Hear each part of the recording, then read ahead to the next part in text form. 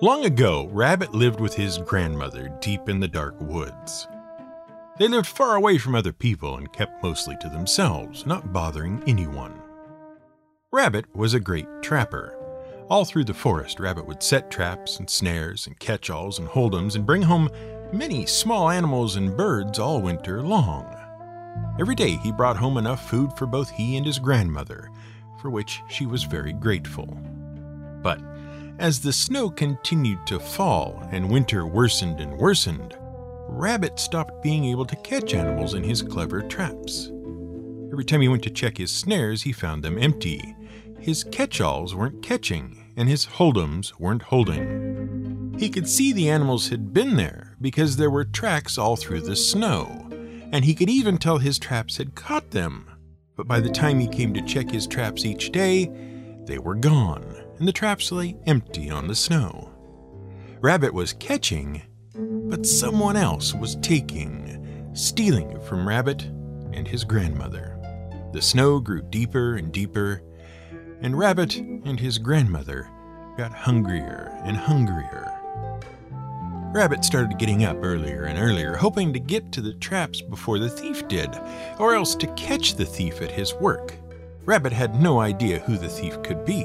There weren't any people around to steal from him, and the rest of the forest was empty and dark except for the little animals that Rabbit trapped.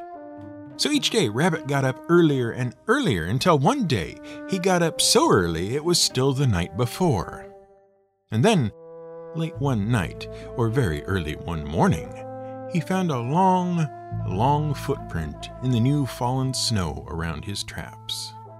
The print was long and narrow and very light.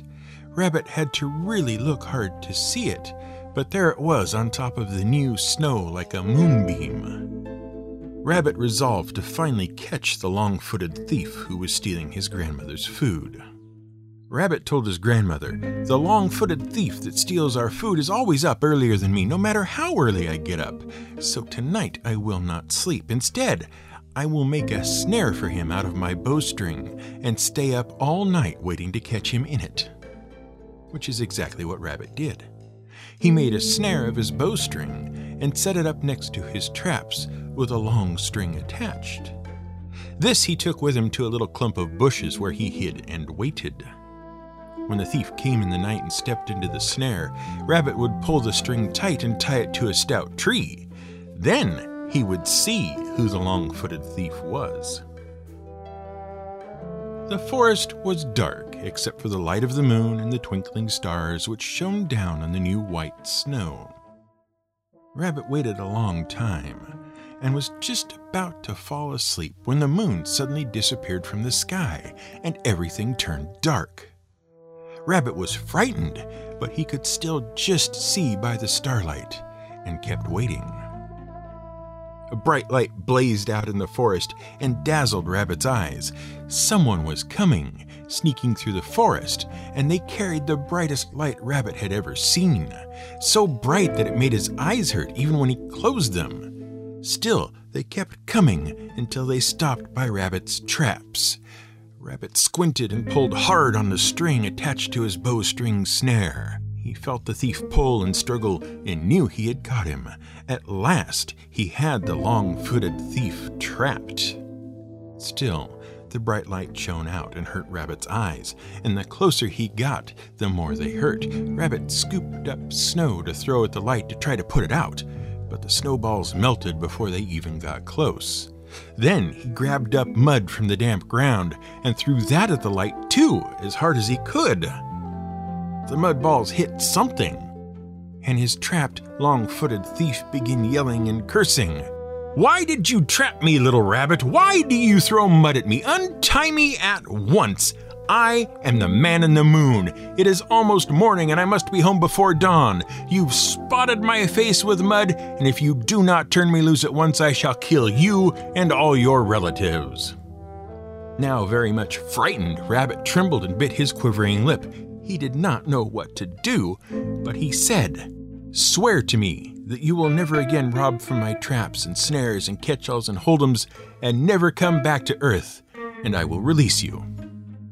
I swear by my white light that I will never again come to Earth or steal from your traps and snares and catch-alls and hold'ems, promised the Man in the Moon, who could see that even now the dawn was approaching in the east, and there would be trouble if he were not home in time. But so bright and so hot was the light of the Man in the Moon that Rabbit almost couldn't get close enough to release him. Rabbit shut his eyes and scrunched his nose, and still the light got through and the heat scorched him until at last Rabbit could stand it no longer and blindly rushed in, just managing to cut the bowstring with his teeth, allowing the Man in the Moon to rush away back home just as dawn topped the horizon. Since then, Rabbit doesn't like bright lights, and his lip quivers almost all the time, and he is shy and skittish. But the Man in the Moon stays where he belongs, and you can still see the patches of mud on his face that Rabbit threw at him so long ago. This is GM Word of the Week, and I'm Fiddleback.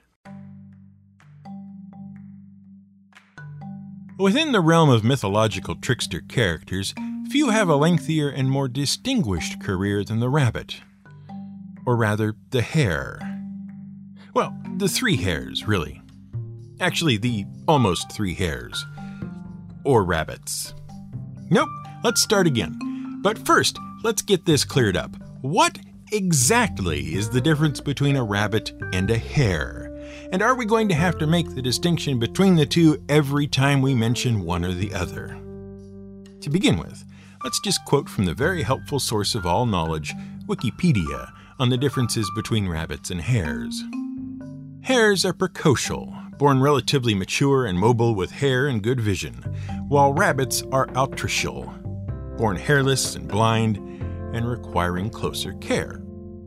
Hares, and cottontail rabbits, live a relatively solitary life in a simple nest above the ground, while most rabbits live in social groups in burrows or warrens.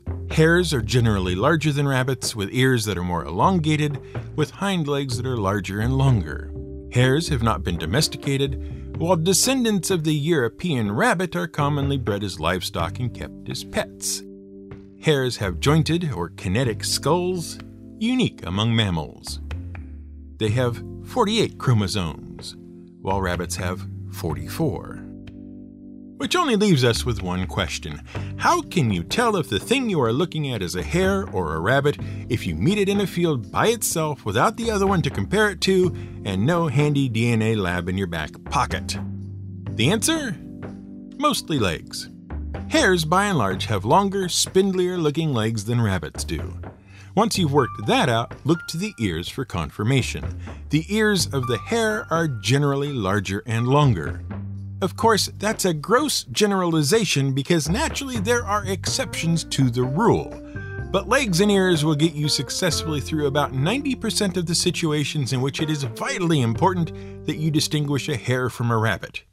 Which is, frankly, about never. However, there are some exceptions worth knowing about. Just in case someone comes along and asks you to pick out rabbits and hares from a list of names at gunpoint, for instance. Someday you may thank us for the following list. Jackrabbits are, of course, hares. They inhabit much of the plains and prairies of the American West in one form or another, with the antelope jackrabbit ranging as far south as Mexico, about which more in a moment. South Asia's hispid hare and Africa's red rock hares are, naturally, rabbits, as is the popular domestic Belgian hare, which is just a rabbit bred to look like a hare. See? Barely any confusion at all. Now, the antelope jackrabbit may give you some funny ideas about rabbits or hares with horns on their heads, but we can only assure you that jackalopes do not, in fact, exist, in spite of the best efforts of taxidermists everywhere to convince you otherwise. You might be tempted to think the name antelope jackrabbit inspired the idea, but this doesn't appear to be the case. In the 1930s, the Herrick brothers, a pair of amateur taxidermists, did much to popularize the mythological animal by grafting deer antlers onto jackrabbit carcasses and selling the resulting hybrid animal mounts in Wyoming and South Dakota. Soon after, the amusement was picked up by other taxidermists, and the practice spread as the figures multiplied like rabbits. To be fair, though, the idea of a jackalope had been around for centuries. Horned rabbits turned up in the mythology and folklore of all sorts of places, from the Persian Empire of the 13th century to the Aztecs of Central America. It's just barely possible that these early tales were inspired by rabbits and hares infected with the Shope papilloma virus, though. Rabbits with the virus produce numerous horn-like structures over various parts of their bodies, and you'd certainly be taken aback by the sight of one of those, as the horns can get remarkably large. So probably it is best to wear stovepipes around your ankles if you go out hunting jackalopes in order to avoid being gored, as the Casper Star-Tribune of Wyoming once suggested. And finally, if the gun pointed at you during this question and answer period happens to be held by one Mr. Elmer Fudd, you will likely be asked whether Bugs Bunny is a rabbit or hare. Created back in 1938, and then recreated and given a better personality in 1940, Bugs Bunny seems like he ought to be a rabbit.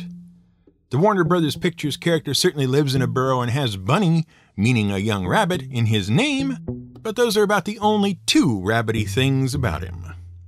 Everything else, size, morphology, ear and leg length, and a preference for the loner lifestyle, among other things, all seem indicative of Bugs being a misnamed hare. Add in the evidence that the word hare appears far more often in the title of the cartoon starring Bugs than Rabbit does, and frankly, the case is probably closed on this one. Bugs is a hare. If you require more proof, check out FranklyCurious.com and read Frank Moray's article from 2012 on the subject. Which brings us back to where we started. See, Bugs Bunny is a trickster character, and he descends from a long line of both rabbits and hares in mythology and folklore who are also tricksters. Every time Bugs ties Elmer's gun barrel in knots or disappears behind a tree only to pop up under Fudd's hat, he's living up to the finest traditions of his forebearers. And it's a tradition that goes back at least as far as the 6th or 7th century CE. The three hares, or rabbits, it really doesn't make any difference at all at this point, and hare is shorter to type. The three hares is a symbol found all over important sacred sites from the Far East into Europe and the United Kingdom. It depicts three hares seemingly pursuing each other inside a circle, with each hare forming, allowing for artistic style, one side of a roughly equilateral triangle.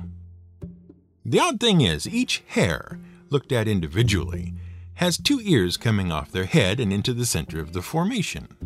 But taken as a whole group, there are only 3 ears present. Each hare shares each ear with one other hare. And the best part is, even though it has been around for years all over the world, no one really seems to know what it means. It first cropped up, it seems, in cave temples in China, and then spread gradually along the Silk Road, entering into a variety of cultures that used the Silk Road to trade back and forth between the East and the West. Originally, it seems to have had something to do with Buddhism, although there is disagreement on this point. It might be that, like several other decorative symbols in Chinese folk art, it just represents peace and tranquility. From there, it turns up in Mongolian and Iranian metalwork from the 13th century, Islamic designs of the 14th century, and then, curiously, it starts showing up on churches and synagogues in northern Germany and England in stained glass windows, floor tiles, and other ornamentation. Although, even that is sort of in dispute, as the design may not have come from east to west into Europe, but rather from the Celtic traditions and designs arrived at independently and then adapted as those of the East came into use. Whatever the origin, the 3 hares were certainly significant given the number of churches they appeared in.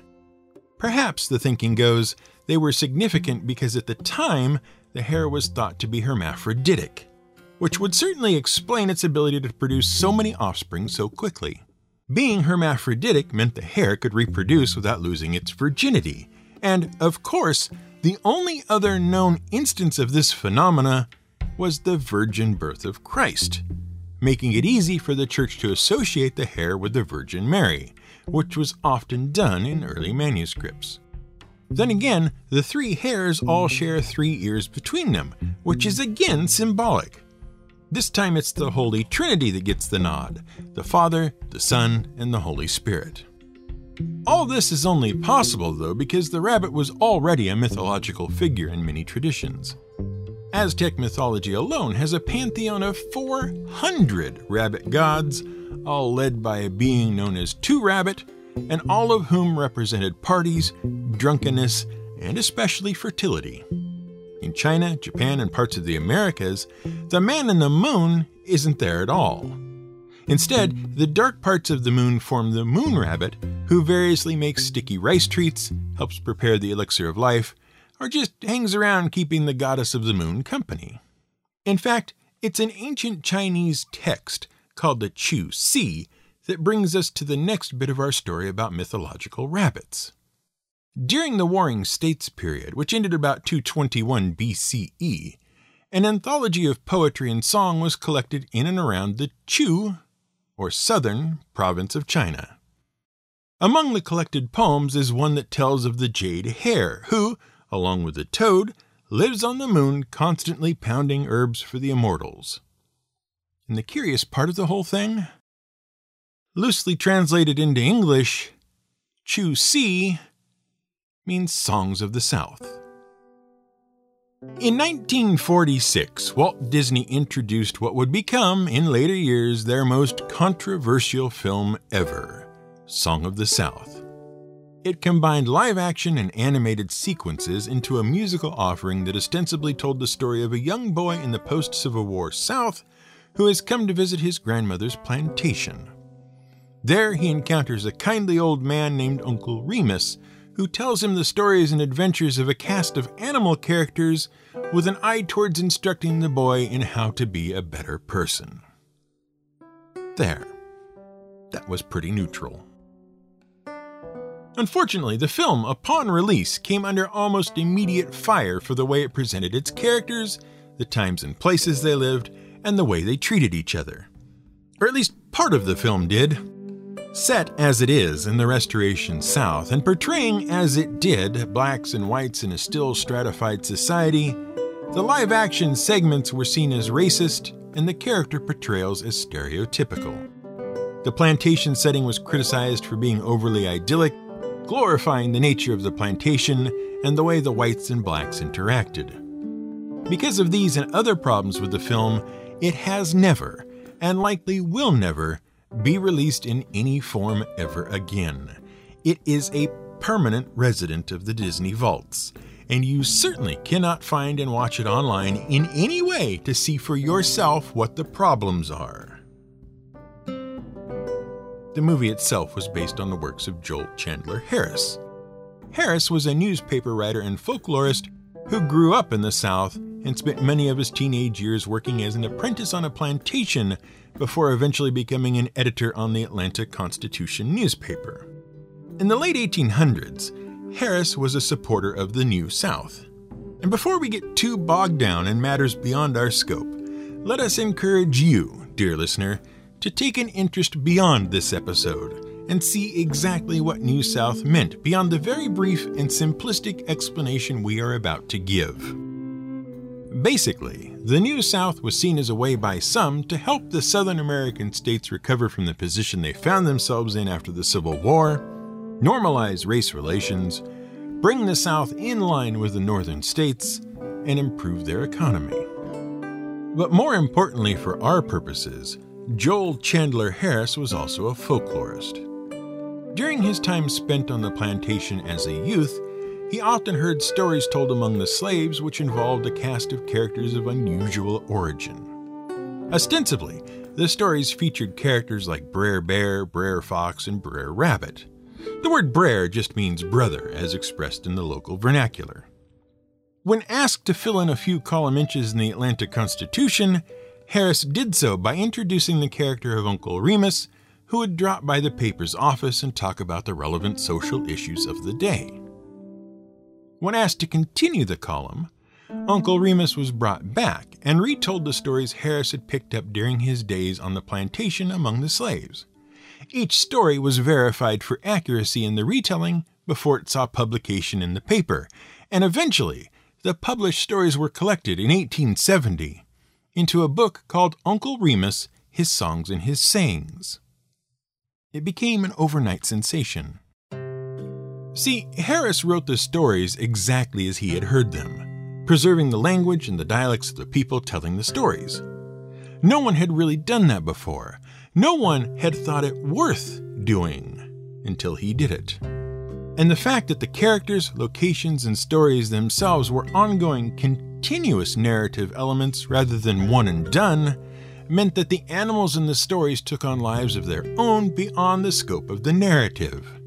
Brer Fox, Brer Bear, and other characters would often make reference back to earlier adventures or attempts to catch Brer Rabbit, which gave the stories a continuity not seen in the Western fairy tale tradition. Joel Chandler Harris's Brer Rabbit stories had such an impact that they influenced the works of people like Rudyard Kipling, A.A. Milne, Beatrix Potter, Enid Blyton, and more.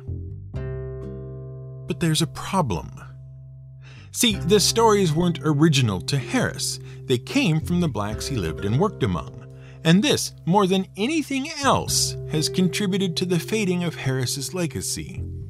Amid accusations of cultural appropriation and the fact that the stories make use of a now stereotypical avuncular black character in the form of Uncle Remus, the dialect on display, and the plantation setting, they've fallen out of favor over the years. Much like the Disney film, the stories have become an embarrassment to some and an offense to others. And so, Harris doesn't get much credit these days, despite his undeniable influence on other writers. Of course, the stories of Brer Rabbit aren't exactly entirely original to the people who told them to Harris in the first place.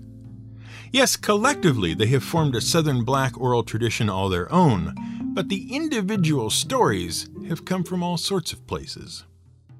Last week, for instance, we told you the Apache story, Coyote Fights a Lump of Pitch, which you no doubt noticed was incredibly similar to the story of Brer Rabbit and the Tar Baby.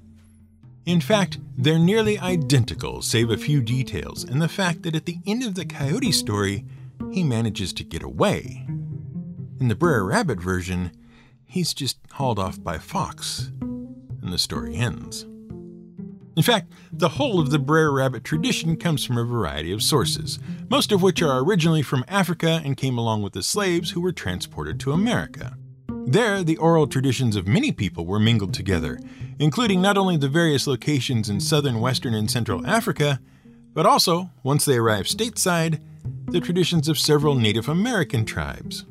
Even Brer Rabbit himself turns out to be an amalgamation of several trickster characters, Coyote from Native American traditions on the one hand, and Nancy the Spider from African traditions on the other. Which is fine, really.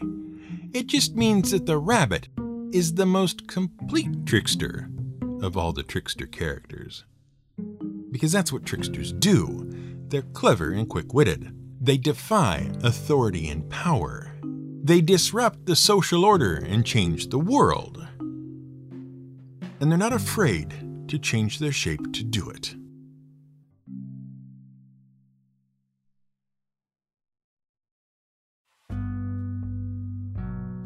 Welcome to the end of another handcrafted episode of GM Word of the Week, and the end of January, which we did not make by hand ourselves. We hope you're doing well. We are, as ever, supported by the kind contributions of our listeners on Patreon. Together they help keep the show up and running and moving forward. Our patrons bring you ad-free episodes and get access to transcripts, live chats, and special bonus episodes exclusive to them in exchange. If you'd like to help support the show and get access to neat things as well, head over to gmwordoftheweek.com and click the yellow banner at the top of the page. Don't worry, you'll get access to all the things we've already done, too. This episode was researched, written, and produced by Brian Casey, who strongly encourages you to look into all these issues yourself before writing your strongly worded letter to the show. Music was provided by Blue Dot Sessions. "Owl," said Rabbit shortly, "you and I have brains. The others have fluff. If there is any thinking to be done in this forest, and when I say thinking, I mean thinking, you and I must do it."